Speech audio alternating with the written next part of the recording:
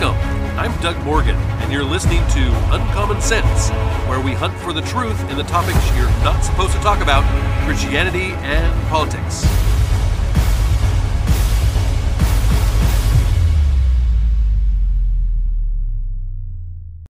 I have been talking for a while now about the direction that leftists are trying to take this country. When implemented, their policies just simply kill individuality and independent thought. They go against human nature and suppress free speech. This always leads to terrible leaders, tyranny, and even death. This is not only unbiblical, but just plain evil. Many that have lived under tyranny are sounding the alarm bells that what the left is pushing is what they experienced in their own homelands. Habi Zhang writes for the Daily Wire and wrote this. She said, I grew up in what I call post totalitarianism. That is post Mao, China. Mao, the ruthless and cunning tyrant, ruled China for nearly 30 years from 1949 to 1976. That was the year of his death.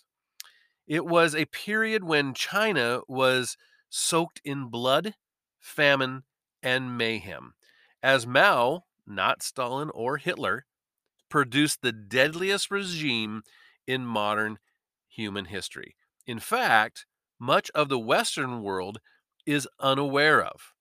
But the darker shadow Mao cast upon the Chinese nation is a loss of humanity ensuing from scores of mass movements marked by endless persecutions, denunciations, and false confessions.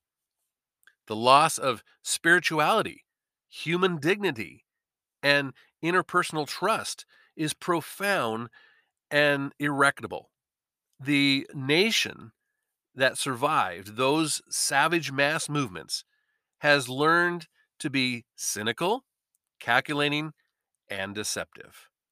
From a very young age, I was puzzled by the pervasive inequality and unpathologic unfairness and the privileges reserved for the Communist Party members that were palpable in every corner of Chinese society. Being the child of illiterate parents who struggled to feed the family through a series of menial jobs, I faced in society and at school blatant prejudice and discrimination. Meanwhile, I was troubled to see the so called people's servants, i.e., the government officials, wantonly abuse power to accumulate wealth and dictate the lives of those around them with tyrannical edicts. Those experiences served as the earliest evidence that the propaganda I would often read in textbooks or hear in the state run media was untrue. They left me questioning whether the Communist Party had actually made China free and equal as they claimed. In truth, this Communist Party does not conceive of the Chinese people as beings of intrinsic value, but only objects of utility. For the CCP, the Chinese people are no more than the building blocks of the country's GDP. And the people, either having learned that the regime is a brutal dictatorship or being thoroughly brainwashed to equate the country with the party, won't bother to fight for their rights. They play along. The Chinese nation is but a lie. But by either quiet or passive compliance or deliberate calculation, everybody is confirming the system. Alan Bloom, in the Closing of the American Mind, writes that every educational system has a moral goal in accordance with the nature of the regime and for the purpose of producing the kind of human beings that best serve the regime. Uh, Aristocracies want gentlemen, oligarchies, men who respect and pursue money, and democracies, lover of equality. My generation spent most of their years during the 1990s and the 2000s, a time when China was ruled by a tiny group of oligarchs in an extremely opaque organization called the Politburo Standing Committee of the Chinese Communist Party. This group finds ideologies such as Maoism and Marxism to be only transparent propaganda schemes. What they truly respect and desire is money, period. Making a living is not enough. Making a living in luxury and ease is the goal. Several descendants later, my fellow Chinese people have transformed from peons to dedicated consumers with impressive purchasing power who gladly acquiesce to the legal and political deprivations. The state runs the school as boot camps. The educational system is centered on training the most skilled and efficient labors, as well as on indoctrination for the sake of total control of the regime's subjects. Certain history needs to be buried or distorted. One will not read in textbooks an accurate account of the Chinese Cultural Revolution, which took place, of course, in 1966 through 1976, let alone to have a hint of knowledge of dozens of other mass movements of a smaller scale. The Great Famine of 1959 and 1961, the Tiananmen Square massacre, the 1989 one, vanished without a trace in the collective memory. Since day one at grade school, I found class bizarre and boring because all efforts were oriented not towards true learning, but Gai- Gao Kao, the National College Entrance Test. Questions of why were not encouraged or needed. Substituted for learning in the classroom was memorization and the standardized answers. Substituted for beauty and imagination were naked utilities that made all subjects not only dull, but barren. And in the end, memorization and repetition crowded out wonder.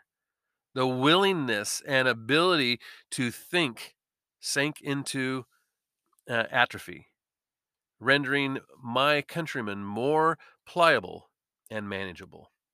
For me, Chinese schooling was suffocating, not merely because of the rote pedagogy that many Chinese students would complain about or political propaganda that made me cringe, but more importantly, that it was a spiritual desert where the soul is not led out towards something external, beautiful, or noble. Then, at the age of 16, I came across a book in a bookstore that explained how the American school was a special place, which, unlike its Chinese counterpart, was devoted to the cultivation of the enduring longings of the human soul, to assist in man's hunger to know, to understand, and to seek truth was its highest mission. Students were challenged to think the unthinkable, to question convention, and to debate each other on ideas. The longing for a spot in one of these classrooms began to torment me. I wanted to escape a culture that had no respect or use for truth, but only money and power. I finally made my way out in 1915 when I attended a Pepperdine School of Public Policy. I felt I had died and gone to heaven during my 2 years at SPP. I had the best teachers one could have hoped for, but in a way, SPP also sheltered me from the larger reality in the rest of the Western world. It was in 2017 when I was first alerted to the attack on freedom of speech that had taken place against Jordan Peterson a year earlier. I was then stunned to see social justice warriors attack, sometimes physically, conservative speakers for alleged hate speech, or i.e., the speech they hate. The administration shut down events or disinvited speakers in an attempt to placate to the angry mob. Meanwhile, they aggressively inculcated a cult of narcissistic victimhood on campus. Infant, uh, Infantilized American adults are de- delicate or brittle, cold or entitled, highly irritable or irritating, easily outraged, poorly trained, and profoundly uneducated. I would not believe all that was happening in a civilization that has in the past nurtured liberal thinkers such as John Stuart Mill. I would not believe this was the same America once distinguished by its cowboy spirit. In 2019, when I was in the second year of my doctoral program in political science, I noticed the catchy phrase white supremacy mushrooming in the media and on campus. Nobody offered a definition or supplied evidence, but all cultural elites were speaking the narrative to students and media consumers, propagating it as the biggest threat to America. In retrospect, the threat of so called white supremacy served as a stepping stone for the ascendancy of secular religions. By that, I mean the ideology of intersectionality that preaches competitive victimhood, and DEI and CRT that preach division, hatred, and revenge. Then, in late 2020, I was flabbergasted to see the American replication of the Chinese Cultural Revolution on full blast.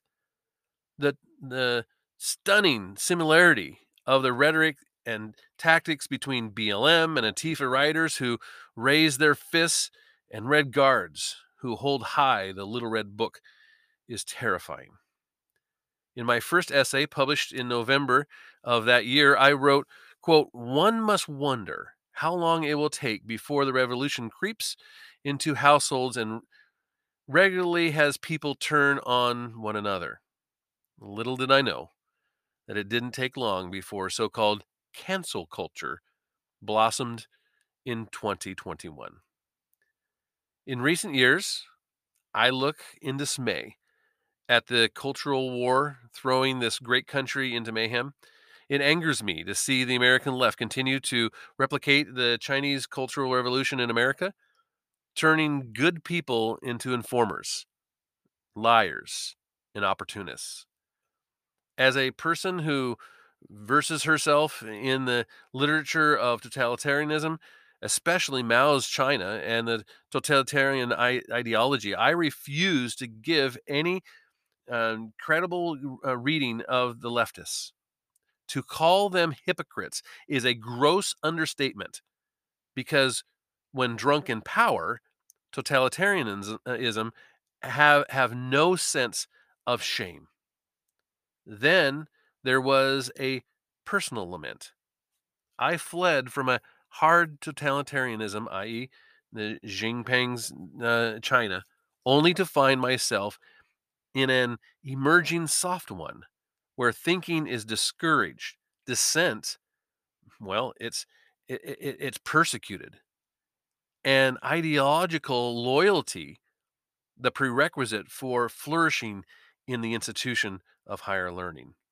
I am deeply worried about the direction America is heading, not merely because of the totalitarian state and how it takes away freedom.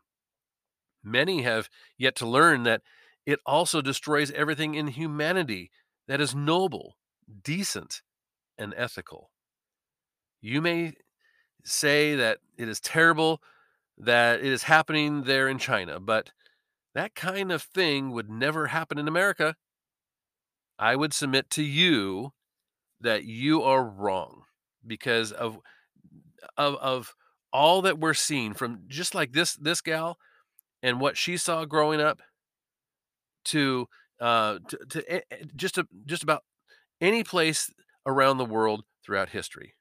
People are people, and God made us all with a free will, which leads to sinful human nature. That human nature strives for power and control. That is exemplified in what we see today in the American left. And to kind of illustrate that, David Limbaugh, that's the writer and lawyer and brother of the late Rush Limbaugh, writes an interesting article that that might make you think a little about the direction that we are being pushed by leftists. He says the fascist left regularly uh, typifies the very qualities it professes to abhor. The only thing more pronounced than its totalitarianism is its stunning lack of self awareness. It's ironic that leftists think of themselves as liberals, as the term liberal is historically connected to the concept of liberty. Not only are they merely selective champions of liberty, but the logical extension of their agenda is an eradication of liberty from the socialism and of the Supreme Court legislation, from the radical redistribution of income to oppressive pseudo environmental regulations. What do I mean by selective champions of liberty? Well, simply that they believe conservative ideas are so odorous that they must be excluded from the classroom, excluded from social media, university student organizations, and excluded in way too many other cases like restaurants, yard signs, and even baseball caps. Try teaching intelligent design in many public schools. In the name of science, they'll exclude its scientific findings. They believe that conservatives and their ideas are inherently racist and sexist, and in many cases lead to violence, which means conservatives are not entitled to the First Amendment protection or free speech expression on social media. It's scary how these leftists have blinded themselves to their own hypocrisy and fascism in trampling the same rights they purport to celebrate. Invisible authoritarians running social media platforms cite arbitrary rules of conduct that conveniently censor conservative opinions to allegedly ensure decency and decorum. Yet the opinions they muzzle are only dangerous and indecent if you define danger as the free expression of opposing views. While prohibiting conservative views, they don't remotely advocate violence. They permit overt leftists call violence. The chilling process by which this private and sometimes government supported censorship occurs is that leftists subjectively determine conservative speech is offensive or hateful and must be banned. The First Amendment free speech guarantees were designed precisely to protect controversial political speech, as uncontroversial expression obviously needs no protection. In the not so distant past, liberals understood that protecting the expression of all ideas was the essence of liberty. Yesterday's American Civil Liberties Union defended the rights of neo Nazis to march through Skokie, Illinois in 1978. Examples of tyrannical leftist mindset abound. Nicholas Sandmann's admission to Transylvania University in Kentucky incensed certain leftists. They clearly loathe Sandmann, who was brutally slaughtered by CNN and other leftists when activists accosted him for just simply wearing a MAGA hat and standing for the pro life cause. Quote, does anyone else think it's a bit of a stain on Transylvania University for accepting Nick Sandmann? I'm sure it's a both sides defense, but it's pretty counter to their mission and another instance of there not being equal sides to an issue, unquote. That was written by the American Civil Liberties Union, the ACLU, and a staffer there, Samuel Crankshaw. And he wrote this on Facebook. He said, quote, this kid clearly is a provocateur in training with no intention of learning. He exists only to troll, intimidate, and play victim. Unquote. That's what he said about Nick Sandmann. Quote, counter to our mission? What mission would that be? I mean, the promulgation of leftist propaganda and the suppression of opposing ideas? I mean, note Crenshaw's revealing admission that he doesn't believe there are even two sides to the Sandmann controversy. This is more remarkable considering that the media's original reporting of this event was debunked at the time and then more resoundingly discredited when Sandmann settled a major defamation lawsuit against CNN and the Washington Post. Despite Sandmann's vindication, this ranting ACLU ideologue can't even acknowledge that Sandmann had a legitimate position. And without knowing Sandmann's personality, Crankshaw presumes he has no intention of learning. Leftist open mindedness is right here on parade, obviously. Crankshaw isn't alone, though. Transylvania University professor Avery Tompkins, who paradoxically identifies as a diversity scholar, went even further. He said, quote, if Sandmann were to cause problems by being disruptive, trolling, or engaging in unethical behavior of any kind, I would immediately document it. And he would just be putting himself in a position for me to file a conduct report. This is his comment, Tompkins on Crenshaw's Facebook. Now, this unmistakably reads like a threat against Sandmann, and and and he should express his views. But if that weren't just sickening enough, Tompkins' claims are just preposterous. Sandmann wasn't disruptive at the pro-life march. He trolled no one. A Native American man approached and taunted him, obnoxiously banging a drum in his face. Nor did Sandmann believe or behave unethically, unless perhaps you believe that gathering in support of the innocent unborn babies is unethical. Tompkins' thinking is disturbing, though I would defend his freedom to express his stupidity. I really would, as is his attempted intimidation, is what you could call it, of a student entering his university. It's rich that on the university website, Tompkins is quoted as saying, "I don't want to be the authoritative person in the classroom. The classes are there for the students. It's not my soapbox." Well, you could have fooled me.